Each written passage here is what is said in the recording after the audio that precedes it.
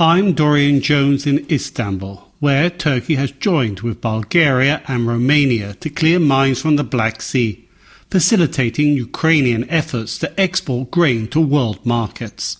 But Ankara is also continuing to resist calls to allow NATO mine-clearing ships to enter the Black Sea.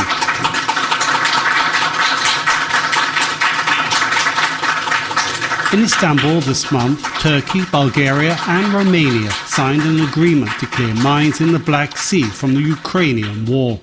Speaking at the signing ceremony, Turkish Defence Minister Yaşar Güler says the agreement was the fruit of months of diplomacy.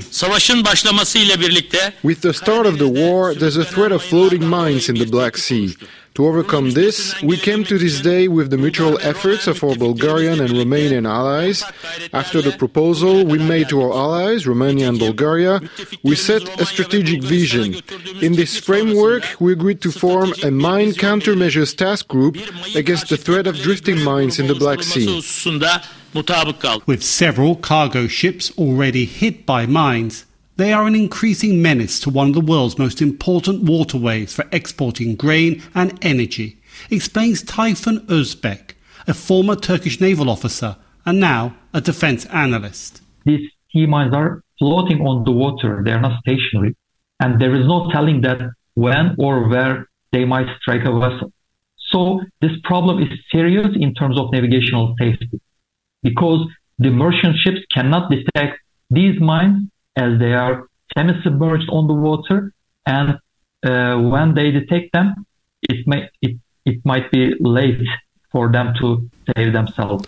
Analysts say the removing of the threat of mines will be a significant boost to Ukraine's efforts to export grain to world markets after the collapse of a grain exporting deal with Russia, brokered by Turkey and the United Nations. Moscow is widely seen as threatening Ukrainian exports, saying it couldn't guarantee the safety of the ships.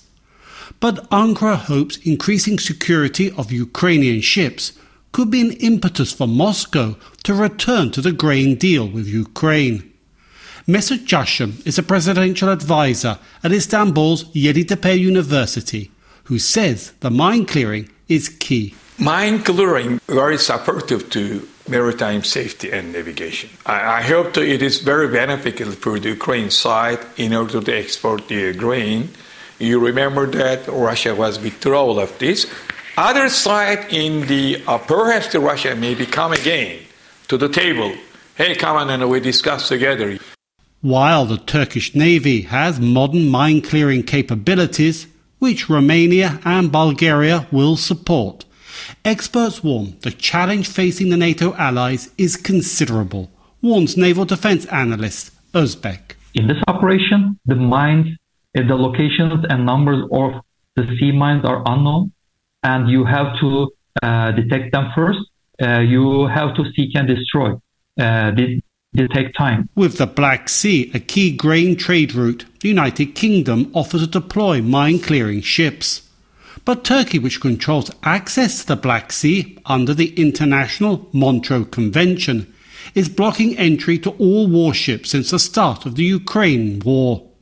Turkish presidential advisor Jashem says Turkey is determined to prevent any contagion of the conflict. There is some of the pressure by the NATO allies, such as the UK, in order to assist militarily to the Ukraine.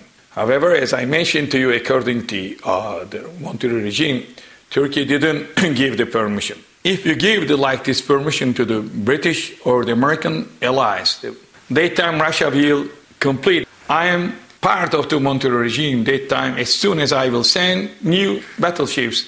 And this is the beginning of the warfare in Black Sea between the NATO and also Russian ships. While Turkey is a NATO member, analysts say it's seeking to perform a balancing act in the Ukrainian war between the protagonists in a bid to contain the conflict.